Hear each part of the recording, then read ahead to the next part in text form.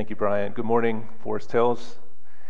It's certainly a privilege to have this opportunity on this day. And Brian has alluded to that season. It was 10 years ago when we spent some time here and just were part of this fellowship. And it was a precious time for us. Brennan and I have continued to pray for this church, prayed for the church certainly through these last couple years. Are really encouraged with the decisions you've made and the choices you've made, and just have every sense of God's blessing and bright future for you. And thankful for Craig. Thankful for times Craig has continued to check in with us up at Lake Ann or in Traverse City or even at the National Park up there. And it's fun to share this day. Good for you for marking the significance of installing a new pastor here. Let me invite you to turn to Acts 14.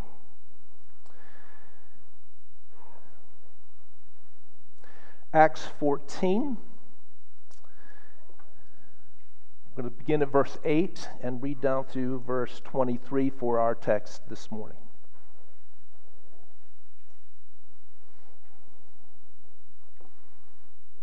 Now at Lystra there was a man sitting who could not use his feet. He was crippled from birth and had never walked. He listened to Paul speaking, and Paul, looking intently at him and seeing that he had faith to be made well, said in a loud voice, "Stand upright on your feet." And he sprang up and began walking. And when the crowd saw what Paul had done, they lifted up their voices, saying in Lycaonian, "The gods have come down to us in the likeness of men." Barnabas they called Zeus, and Paul Hermes, because he was the chief speaker. And the priest of Zeus, whose temple was at the entrance to the city, brought oxen and garlands to the gates and wanted to offer sacrifices with the crowd. But when the apostles Barnabas and Paul heard it, they tore their garments and rushed into the crowd, crying out, "Men, why are you doing these things? We also are men, of like nature with you, and we bring you good news, that you should turn from these vain things to a living God, who made the heaven and the earth and the sea and all that is in them. In past generations he allowed all the nations to walk in their own ways, yet he did not leave himself without witness. For he did good by giving you rains from heaven and fruitful seasons, satisfying your hearts with food and gladness." Even with these words, they scarcely restrained the people from offering sacrifice to them. But Jews came from Antioch and Iconium, and having persuaded the crowds, they stoned Paul and dragged him out of the city, supposing that he was dead. But when the disciples gathered about him, he rose up and entered the city, and on the next day he went on with Barnabas to Derbe. When they had preached the gospel to that city and had made many disciples, they returned to Lystra and to Iconium and to Antioch, strengthening the souls of the disciples, encouraging them to continue in the faith, and saying that through many tribulations we must enter the kingdom of God. And when they had appointed elders for them in every church, with prayer and fasting, they committed them to the Lord in whom they had believed. Why this text this morning? There's a number of things we could pull some threads out of this fabric, but think of the book of Acts not merely as a history, like a series of newspaper accounts of what happened, but a deliberately put together story of the advancement of work of Christ in the world after Jesus' resurrection, ascension, and the outpouring of the Spirit. And we see the church find its feet and find its understanding of what it's called to be in the world in this age. It faces a number of tests, and by God's Spirit moves through those tests to an understanding of what the church is supposed to do. Think of in Acts 10, Cornelius, a Gentile, calls for Peter to come and present the gospel. And through some visions and some understanding, there's this test that, yes, the gospel is for the Gentiles. The Holy Spirit can be poured out on the Gentiles. Or Acts 15, the question, do Gentiles need to become Jews in order to become part of the people of God? Do they need to observe circumcision? It's a test. What is the freedom that comes with the gospel? The commitment to faith in Christ alone. The church succeeds in passing that test because it's clarified that you didn't have to become a Jew to become a Christian. You placed your faith in Christ. The storyline through Acts is full of these encounters and these tests, these clarifications for the church. Here in Acts 14, what's often called the first missionary journey of Paul, he's going through some cities, Paul and Barnabas in what we would today call Turkey, in that region, and we're seeing the church become established in Gentile realms. And particularly here at Lystra, it's interesting, it comes to a place where there is no Jewish pre-understanding. You know, when Paul would go into a city to preach, he would first kind of go find the Jews. He'd find the synagogue, people who would have kind of a biblical understanding of the living God and Scripture from the Old Testament. He would build on that base. Proclaim the gospel. Some would receive it, some would reject it. He would then go with that base and go to the city, to the Gentiles, and continue the proclamation of the gospel. But that was kind of his strategy. Here in Lystra, there's no expectation or no indication there's a synagogue there or any kind of Jewish presence. He's going into a city that has no biblical background whatsoever. How does the gospel come into this place? And can the gospel be compatible with false teaching, kind of blended together? And the test proves very clearly that no, there are false things that are not compatible with the gospel that must be identified and challenged for the gospel in its truth and beauty to be received. So I want to work kind of through the passage and make sure we're understanding what's in this text, and then kind of flesh out some significance for this day and this season at Forest Hills. These events at Lystra are about 19-20 miles from Iconium, the place where Paul, we're told, had been for some time, but where opposition had been stirred up. He left, made this long day's journey to Lystra to begin a new ministry in a place that did not know the biblical story. Paul arrives, he's proclaiming the gospel, and there's a man there, crippled since birth, and Paul perceives his faith response to what he is hearing. And Paul invites him, commands him to stand up and walk. Now, we don't have a lot of time to kind of work through the significance of miracles, but you understand miracles like this are not just spectacles. They're not just show-off power encounters. They come to authenticate the message that the apostle is speaking and point to the restorative nature that comes with the gospel. That God is coming to us to restore what's broken and set right what is wrong.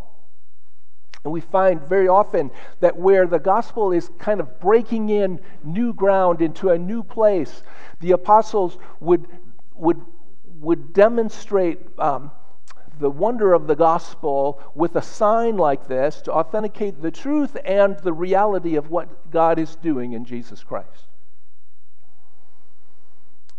And it's important to remember that when Paul is presenting the gospel, he's presenting the whole gospel. You as a church, I know, are well versed in the contours of the gospel and the redemptive story.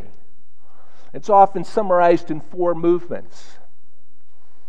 A good God created a good creation, all things at peace, all things in fellowship with Him and with one another. But humans rebelled against God, rejected God's authority, sinned against Him, and brought with that death, alienation, brokenness, curse, everything wrong. But God didn't abandon us to that outcome. He broke in Jesus Christ, God taking on human flesh, living an obedient life, dying the death we deserve. God vindicated Him, raising Him from the dead, declaring that in Christ all things are reconciled to God through faith in Christ. And that 4th movement, Christ is one day coming again to culminate the Setting It Right project, and with a new heaven and new earth, make all things the way they should have been and more. 4 movements: the creation, good; the fall, rebellion, death; Christ's death, resurrection, and that coming day. Often we assume, those of us who have spent most of our lives in the church or in the Christian ecosystem, we kind of talk about those middle 2 movements. You're a sinner, Christ died, believe in Him. And those are true. They're not untrue, but they're untethered from the whole story for people who don't know the whole story. Paul is in this city, and he's coming to people who don't know the story. And we are living increasingly in the context of a culture that doesn't know the story. And if we start in the middle, it doesn't make much sense. You know, even when Paul and Barnabas are trying to correct things with the crowds there, he starts with creation to point out the difference to their false belief and the true good news of the gospel. He talks about a God who created everything. Right? All the 4 parts of that story. So Paul is here. He finds a response to the good news of the gospel.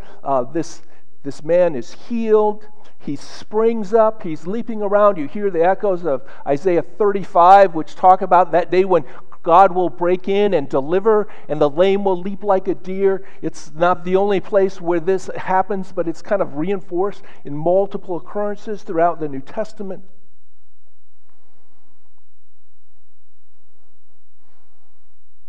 So Paul's there. He's proclaiming the gospel.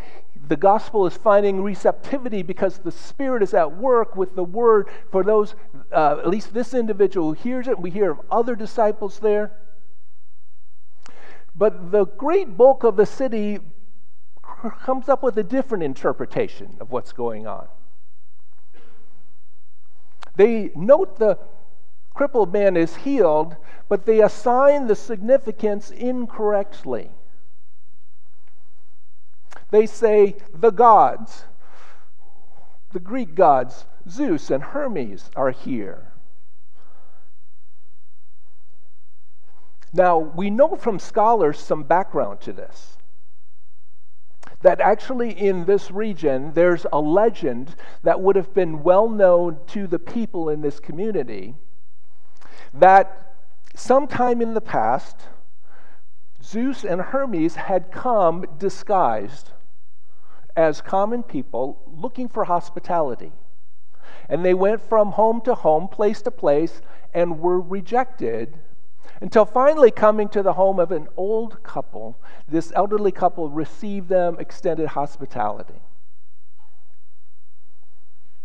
Those who had rejected them, they brought down judgment. And the couple that received them, they gave great blessing.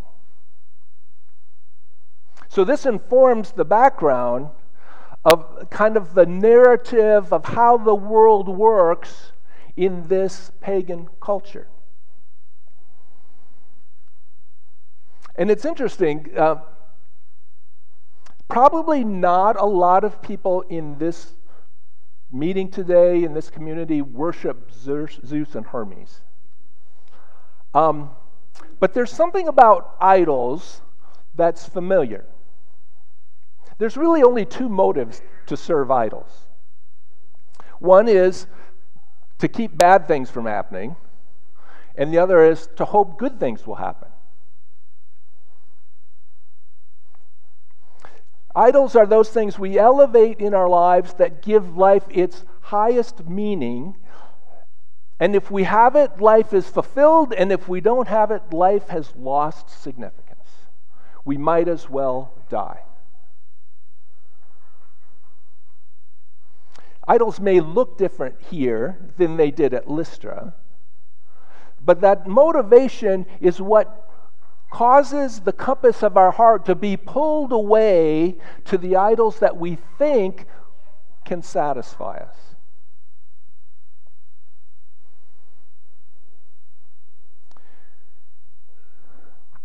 Now the text says, the crowds, as they have seen this miracle, start speaking in Lycaonian.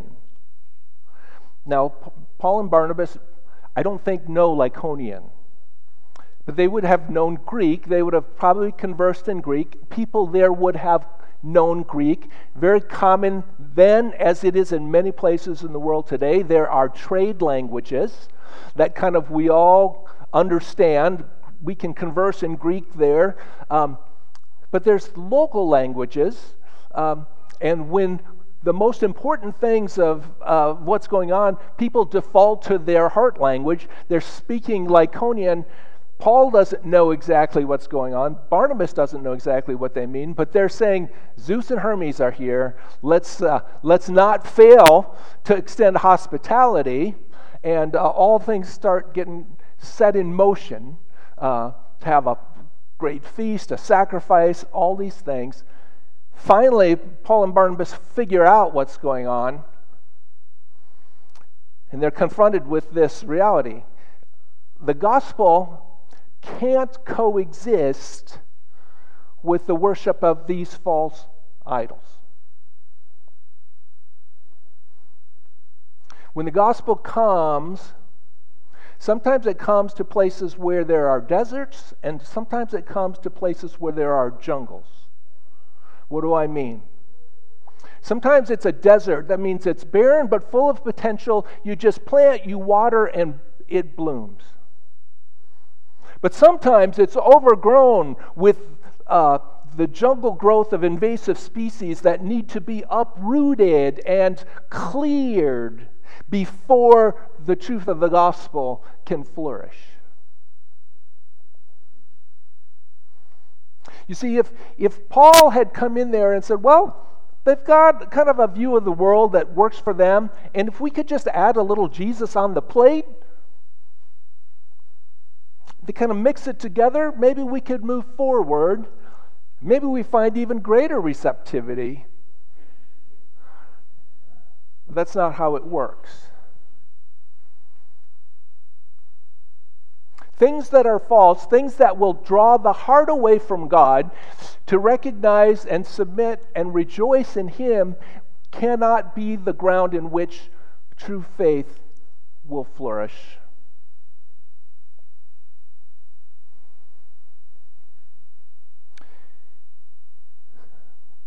Paul and Barnabas go, they start with the core elements of the gospel.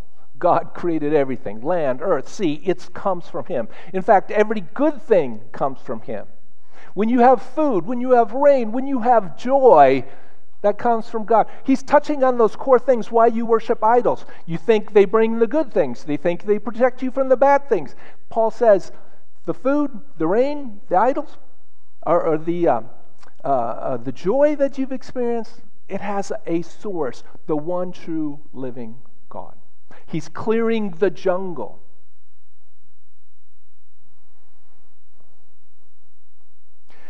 Now, do you ever think it's interesting? You get a text like this, and one minute people are ready to sacrifice animals to praise and worship Paul and Barnabas, and the next moment we find out that Paul is getting stoned. He's being executed. I mean, that is a reversal. Right? When we come to Holy Week, you must wrestle with that question sometimes. How can the crowds on Sunday cheer Hosanna, and by Friday they're shouting, crucify? Like, how can that turn come about? Well, it comes about when people's expectation of what Paul should be or what Jesus should be isn't what they fulfill. And in fact, they point out the idols of the heart and say, you have to choose. And when you start meddling with people's idols, they get really angry. Because again, if you lose your idol, you either are angry enough to die or to kill, but your life has lost meaning. And when Jesus didn't fulfill the expectation of the crowds to come and banish Rome, they said, this is not the Messiah we're looking for. When Paul says, no, not only am I not Hermes, that's a vain thing that's keeping you from life.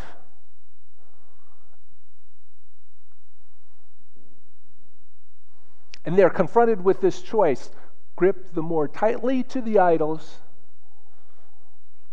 or clear them out, to turn from idols to the true and living God, to use New Testament language.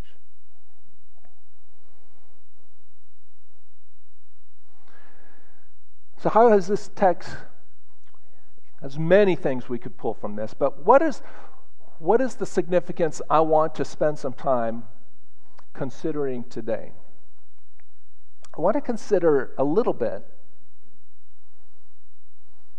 about how the cultural background that gave rise to a view of the world there in Lystra invites us to reflect on the cultural background of this moment, day, and place that will be part of what you will face, Craig, in this church for all the days you're here. And I want to identify one of that aspects of this cultural moment as modern consumerism. Now, you're not expecting me to say that, but just hang with me a little bit here. Some of you first hear that and you say, oh, I'm going to go after greed or materialism or covetousness. All of those are worth addressing. And if that's your issue, deal with that issue. But that's not actually what I want to talk about. Those are kind of the idols, the things that grow up in the soil of the culture. I want to talk about the framework of the culture that gives great opportunity for those things to grow and provides increasingly challenging conditions for the gospel to be clearly embraced. So modern consumerism, this cultural construct within which we all live and often don't even reflect on, is something that puts us as individuals in the command center, the driver's seat to all of life. And the centrality of consumer behavior is this invitation or commitment to self-creation. That the belief that we are somehow autonomous in the project of defining ourselves, and that nothing should impose on us any kind of expectation during that project. Whatever tradition, whatever revelation, whatever institutions, what even outmoded notions of human nature have imposed on other people aren't restrictive on us. We are free to make what we want of the world, and nothing has weight or authority to speak to that. As consumers, we are curators. Now think of the shift that is from earlier times. Earlier times, it was assumed that there was a reality out there, a way that things worked, and you as an individual, you needed to conform to that reality. If gravity is real, you do well if you conform to that external reality. If there are truths revealed to us in Scripture, you do well to conform yourselves to an external reality. That's been flipped. Reality now is found inside oneself. Without any undue influence, you're invited to discover your own truth and, when you're ready, present to the world your reality, and their job is to simply affirm you. They cannot judge. There's no basis for them to judge you. They're simply to celebrate. You have found what's deep inside you as you've curated and created as this in-control consumer the self-identity that you want to manifest. Do you recognize that? Is that the culture you swim in? Is that the messages you hear in marketing, if you take the moment to reflect on it?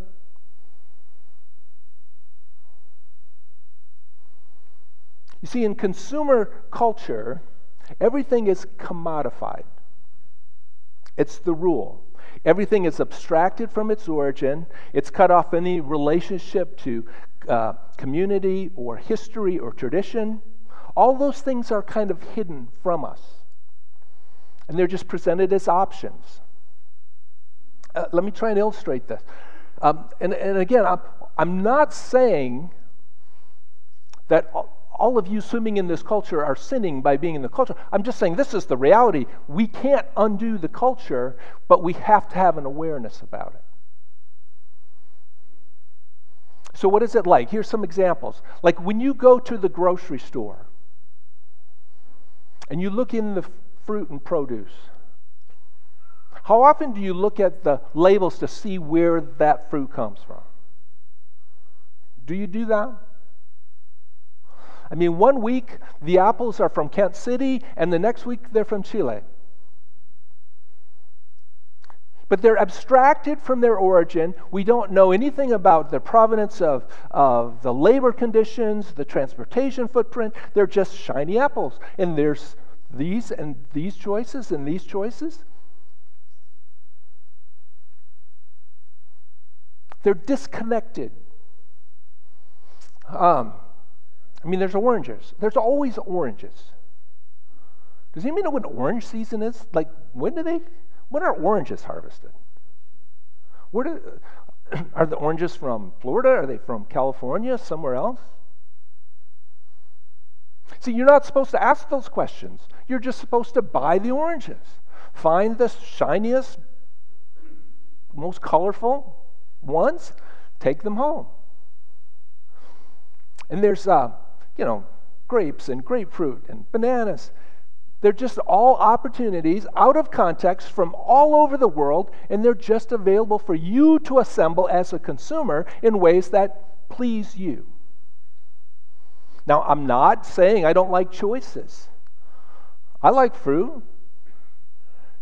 But they're disconnected from seasonal harvest. They're disconnected from locality. They're just out of context presented as pieces for me to arrange at my pleasure.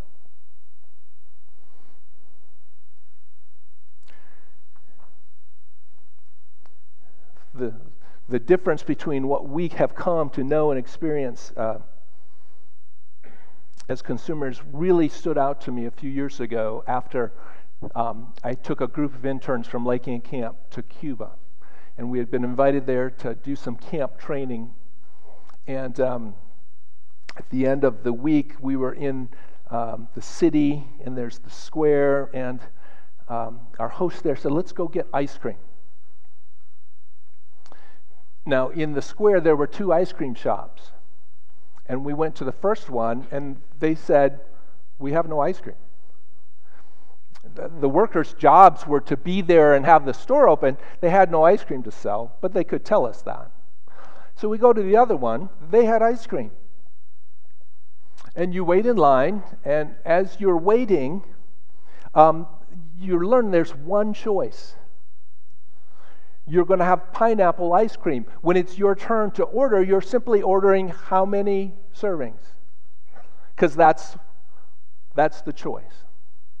Except on our day, before we got to the front, the bin of pineapple was empty, and they opened a new one, and it was mango. So now you get mango ice cream. But they open one at a time, and that's your choice. That's how it worked. And nobody was angry about this. It's just how we rolled down there. I came back from that trip. It was late spring. A week later, I was going to one of our daughter's college graduations. We were in the suburbs of Chicago, and stopped at a gas station, brand new, went in, and they had the largest soft drink fountain selection I have ever seen in my life. 48 choices. And then teas and frozen drinks and coffees. It was really actually overwhelming after coming from a week in Cuba where there were no choices. Now you're overwhelmed with choices. And in consumer culture, more is always better. More choices is always better because your job is to put together, to curate, to cultivate things the way you want them. This flows over into how we consume media. You don't have to listen to the same radio station as everybody else. You put your playlist together. You choose your podcasts. In fact, you listen to the news sources that you want to listen to who won't tell you anything inconvenient. You are creating for yourself the ecosystem of all this information and consumption, but you are in the command center. You are in charge.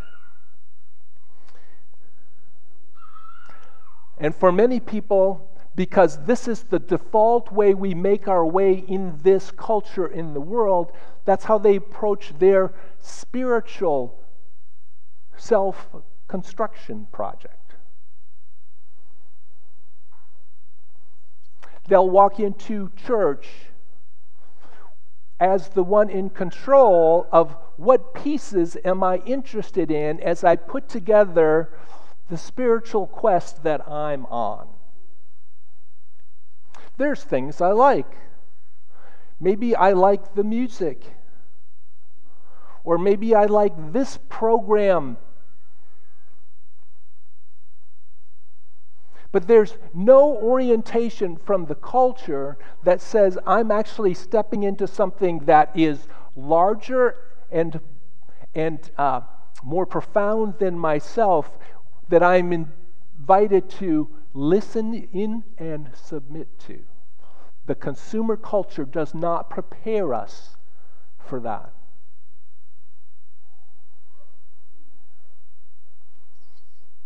So people can gladly say things like, I'm not religious, but I'm spiritual. I'm putting some things from the spiritual part of the salad bar on my plate, and I'm making these arrangements as they are of interest to me.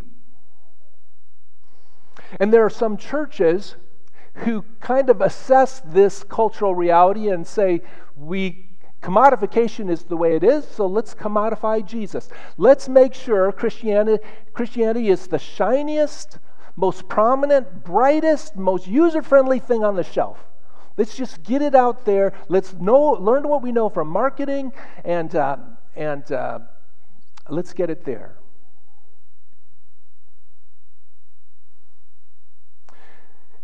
But consumerism also has a dark side. Not only does it say you need to build it, you need to be you. You need to create your own thing. We have some suggestions for you. Here's a brand. Here's a product. Here's something that will make you fulfilled. And inherent in that is this: you're really dissatisfied with what you already have. And actually, once you get this, you'll be dissatisfied with this soon enough, because we'll have something better for you. Again, this is what I'm trying to point out. That's the culture, and if we adopt that mindset to everything we do, what keeps us from going into church this way?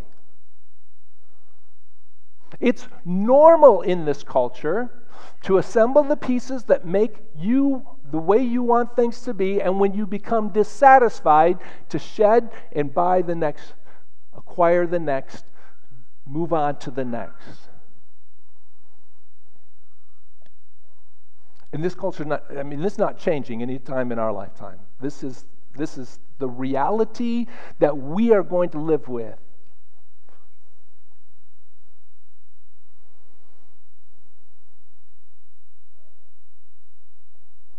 Imagine the challenges such a posture creates in a church that has a view of some things like authority or discipline or the protection of sound doctrine and orthodoxy.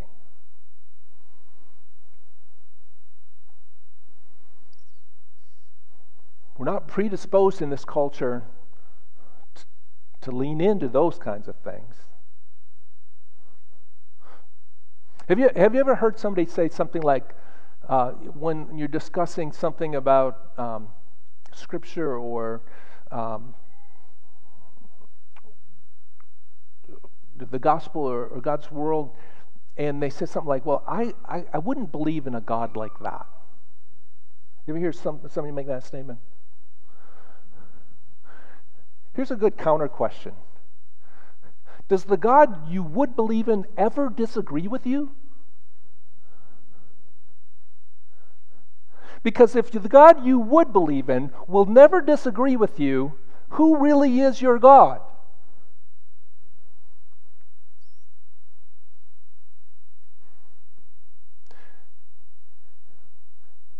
You, because you're here in this church accustomed to hearing God's word proclaimed, know what it's like to get your toes stepped on once in a while.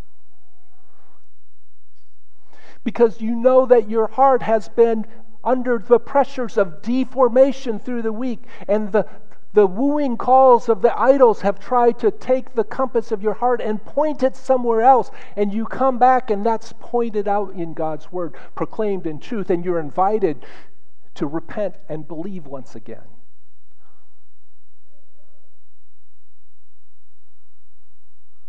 If you're the consumer in charge, you don't have to deal with anything inconvenient.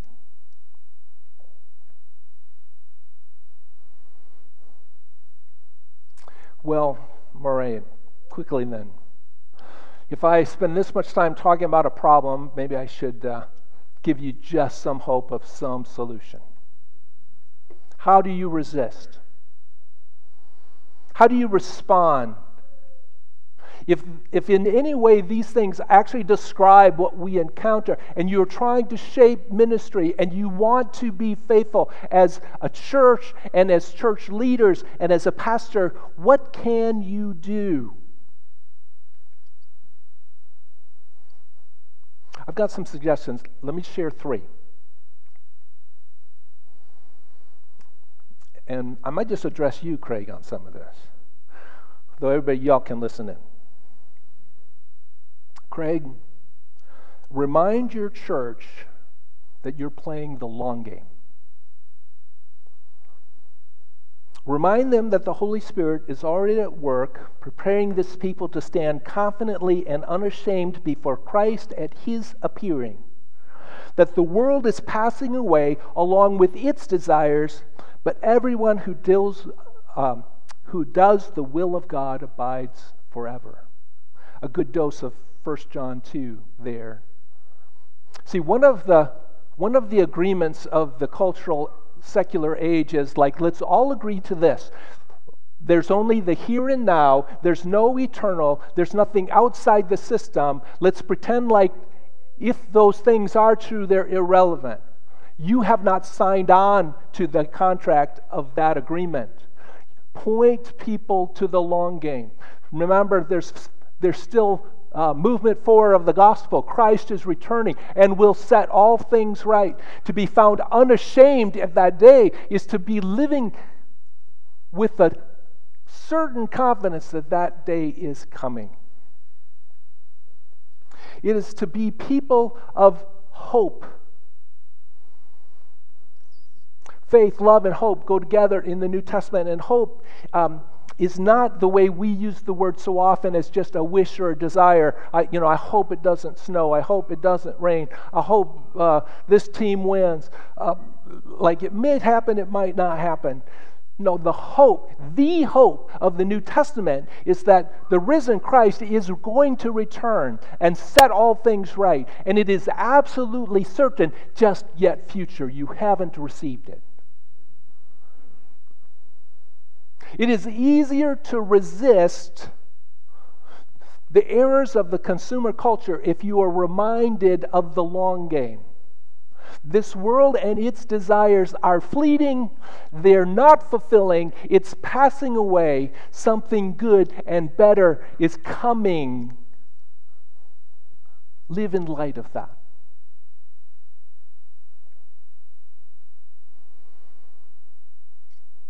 That's one. Second, let me suggest that you celebrate contentment. Contentment will be manifest in gratitude and generosity. We aren't the initiators. We aren't in the control center. We are the responders and the recipients of God's good gifts. And when we acknowledge with gratitude that we're not in control, but every good thing comes from a good God, it decenters us. And when we have that posture that God, who has lavishly poured out good on us, invites us to the blessing of giving to others, for others, letting go of resources that don't need to be hoarded, in generous acts of giving, decenters me, puts my consumer-oriented needs off the throne. And when you celebrate contentment, when you can regularly provide opportunity for gratitude and generosity, it will counter the grip of the consumer culture orientation.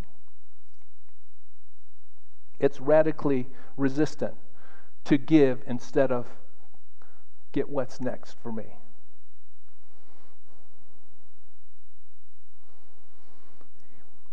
And let me do this for the third one. Find joy in accepting limits. Just because something can be done doesn't mean it has to be done. In a culture that says you can be anything, you can do anything, don't let anybody dissuade you, recognize that you are finite and limited in strength, in attention, in hours, and capacity. And in fact, you serve a God who delights in turning things upside down from the prevailing culture. As Paul talked to Corinth, he says, God chose what is foolish in the world to shame the wise. God chose what is weak in the world to shame the strong. God chose what is low and despised in the world, even things that are not, to bring to nothing things that are.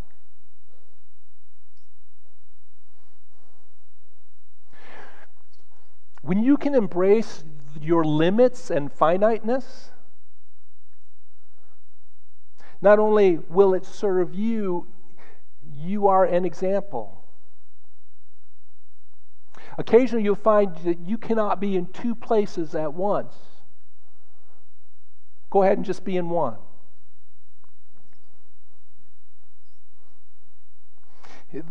There may be a day when you are not feeling well and you have to say, not today for me. And you have to trust that the living Christ, who loves this church even more than you do, will care for the church that day.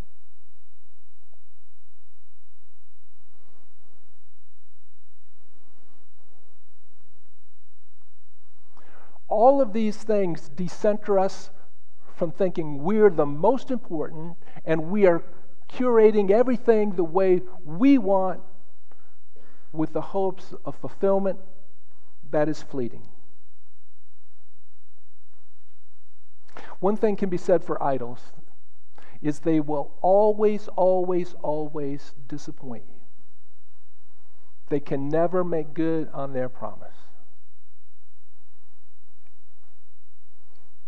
When we can identify their influence, identify their deforming character, when we can identify that pull that wants to turn the compass of our hearts, develop the habits and the practices that run counter and may seem the oddest things in the world around us.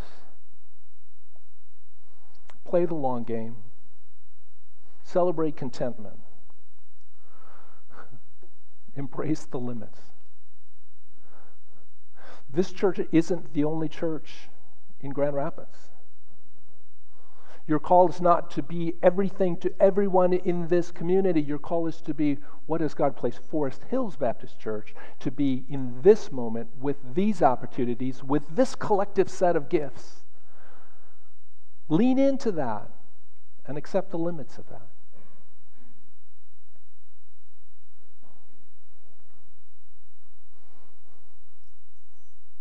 You have the great joy of knowing, of looking back for over 20 years to see God has been at work here.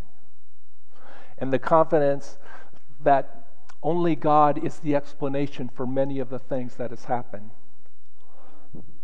And God remains committed to the program of His church and has, in this coming set of chapters, good things for you.